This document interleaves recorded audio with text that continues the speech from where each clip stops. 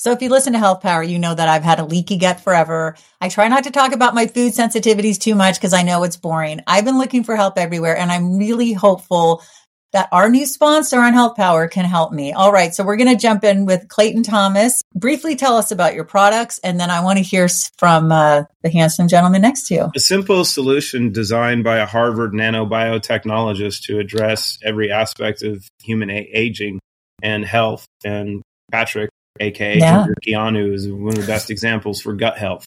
Yeah, so that's awesome. Years ago, I was diagnosed with celiac disease. And when I first got introduced to the Root brands, really identifying and understanding when I got the diagnosis, realizing that the gut's the first brain, not the second. Once you establish that methodology of thinking about your body, that changes everything.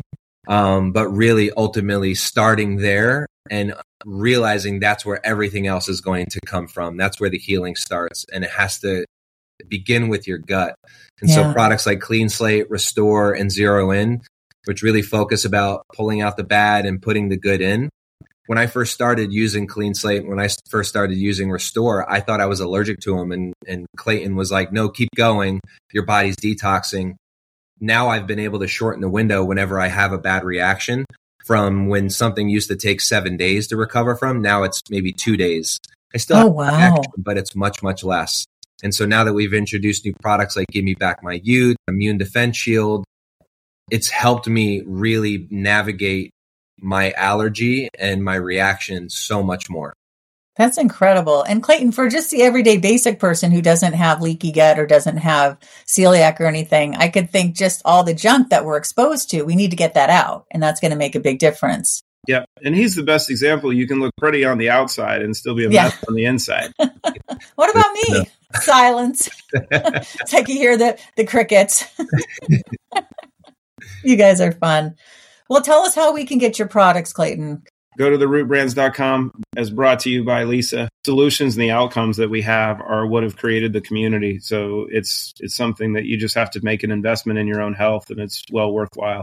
Therootbrands.com. All right, you guys, thank you so much. Everybody check them out. Thanks so much. This time of year, our skin gets so dry, especially for those of us who live in cold climates. So I couldn't live without One Earth Body Care. Their Skin Fix, which is great for your entire body. It's a thick, wonderful salve. You can rub it in your hands to soften it, and it makes your skin amazing. There's a day and night facial oil, which I use every day and night, and it really, really has helped my skin. There's a sleep balm that is also a salve consistency that has lavender and other things to help you relax. Of course, my all-time favorite is their natural deodorant because I am no longer smelly. If you've got a baby, they've got a baby butt saver. The other thing that has completely transformed my hair is their shampoo and conditioner bars. They've got Skin Fix for pets, which has helped my Blue stop eating his paws all the time or nibbling on them. And of course, they also have a pet shampoo bar. Please check them out at oneearthbodycare.com. Today, we're going to talk about some of the nuts, bolts, and berries. This is actually from my book, Clean Eating, Dirty Sex. When we're talking about organic, non-GMO, pesticide-free, local, free range, what does all this mean? You might already know this, but this is sort of a nice refresher course, I'm going to call it. But before we jump into learning all of these things or reviewing all of these things, in my book, Clean Eating, Dirty Sex, which again is not about dirty sex, and I know you're probably sick of hearing that, but I have to reiterate it a lot. It is a memoir, it is a cookbook, it is a healthy lifestyle guide.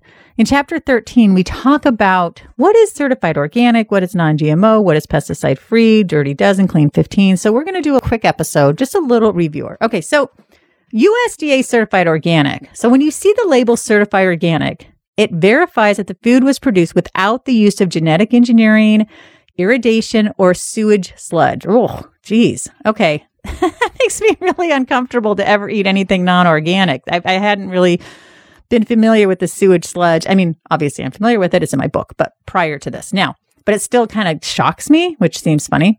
Certified organic farms must adhere to ecological farming practices and are forbidden to use certain preservatives such as sulfites and nitrates. Now, some produce is grown using these same organic standards, but may not have undergone the expense and the rigor of the USDA certification process.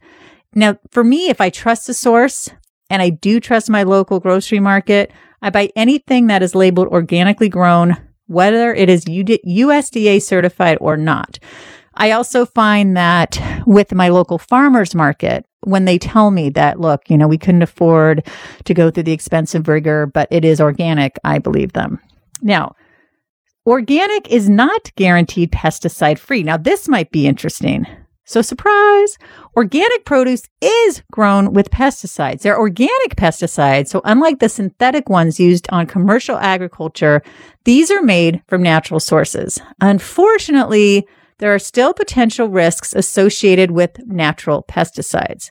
Now, the Environmental Working Group, which we mention a lot on Naturally Savvy, the EWG, they compile a shopper's guide to pesticides in produce, and that provides information for consumers to reduce exposure to pesticides and their residues. So you can sign up for a downloadable list at the EWG website. So be sure to check them out, the Environmental Working Group. Now, you've probably all heard of the Dirty Dozen and the Clean 15. These are lists of produce that either consistently test high, that's the dirty, or low, clean for pesticide residue. Now, I use these as a shopping list guide, but, looking at that sewage sludge, I'm going to have to maybe look a little closer, do a little more research. But I only purchase produce on the list when it's labeled organic or better yet, pesticide free. But I do buy conventional produce from the Clean 15 list unless the organic is on sale, right? For the same or lower price.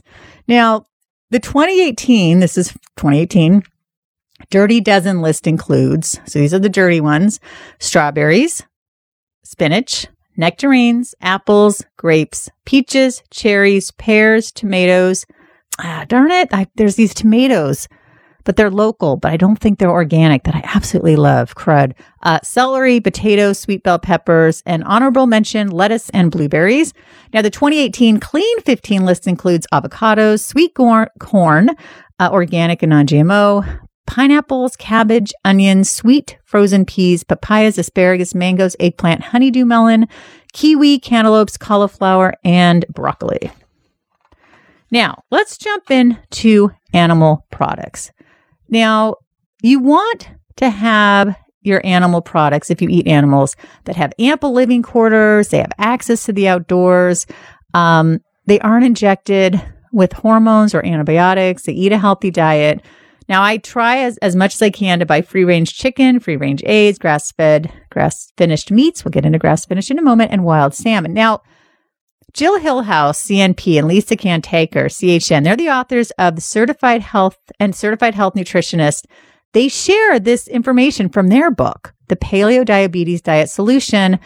And I thought that was so nice of them to help decipher the healthy animal eating jargon. So let's start with free range. Now, this label is used almost exclusively on poultry products, including eggs. The definition provided by the USDA states that producers must demonstrate that the poultry has been allowed access to the outside. Now, while this sounds nice, like, oh, I picture all these chickens running around, it could just mean that there's a small door at one end of a very large barn that is open for a short amount of time each day, and that very few birds, if any, actually make it outside.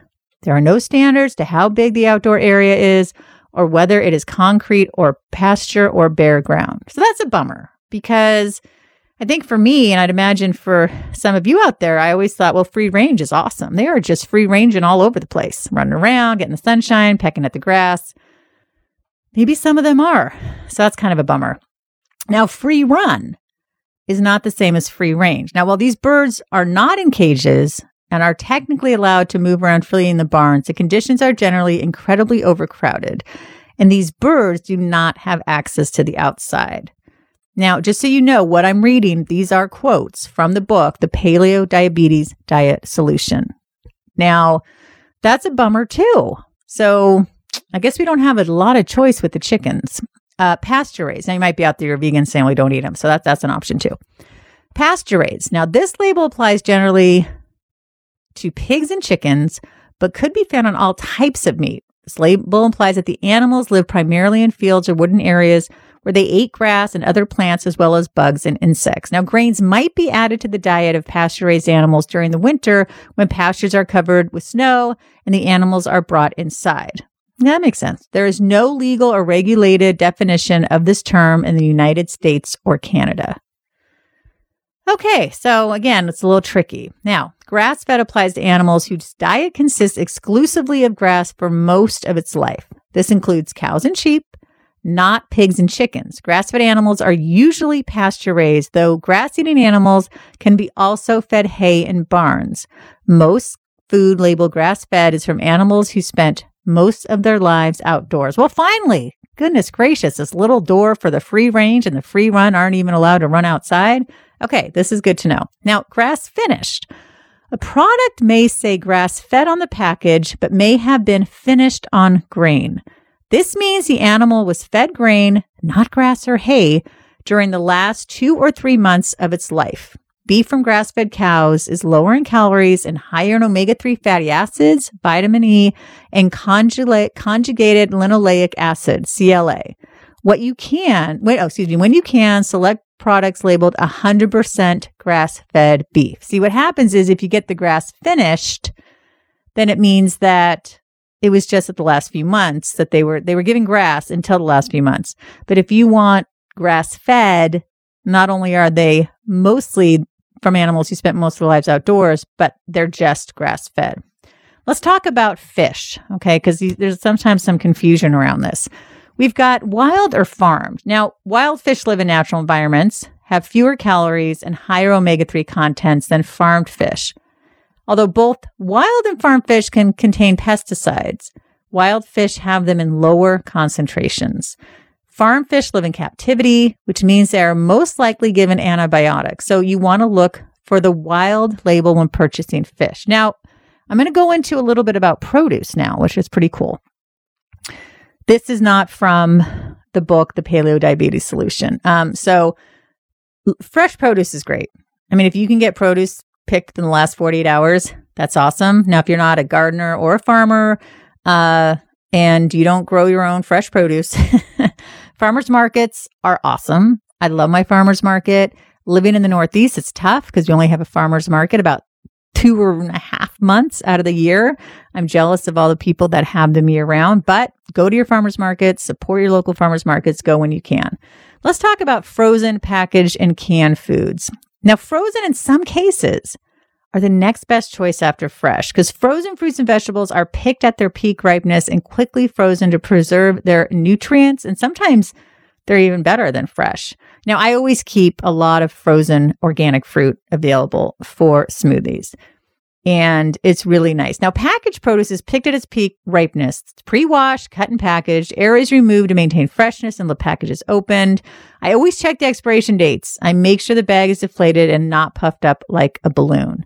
Now, I do buy my canned beans. I used to cook my own beans. I know I should really get back to it. Now, I just buy organic canned beans with the non-BPA liner in them. And it makes it really easy. I also love Amy's canned soups. I especially love her lentil. That is great. And again, the canned lining is BPA free. Other than mushrooms, I don't really use canned vegetables, but if you like them, go for it. You know, the important thing is that we're getting our veggies in. So that is what I wanted to share with you today. I wanted to talk about how it's important to understand these different terms. It makes it a lot easier to shop. It makes it a lot easier to have meals. It makes it a lot easier to get you and your family, if you have a family, you and your partner, you and yourself, the best food that you can get. And so I hope this was helpful. It's a nice refresher. Like I mentioned, I think a lot of naturally savvy listeners have heard us talk about this before, but I really wanted to include this today. I also want to let you know that this is just the tip of the iceberg in the book. I was about to laugh because in the book, we also talk about sexual function, and there's a tip of the iceberg there as well, but you'll have to get the book to figure it out. Well, that's it for our show today. Thank you so much for listening. We appreciate you, and we would appreciate it if you could please rate and review and leave a comment, because the more you engage with our podcast, the more you will find it and help other people find it wherever they listen to their podcast. So be sure to follow us. I'm at Andrea Donsky and at Naturally Savvy, and Lisa at Lisa Davis MPH. Thank you so much. And please share this episode because the more you share shows you care. We'll see you next time.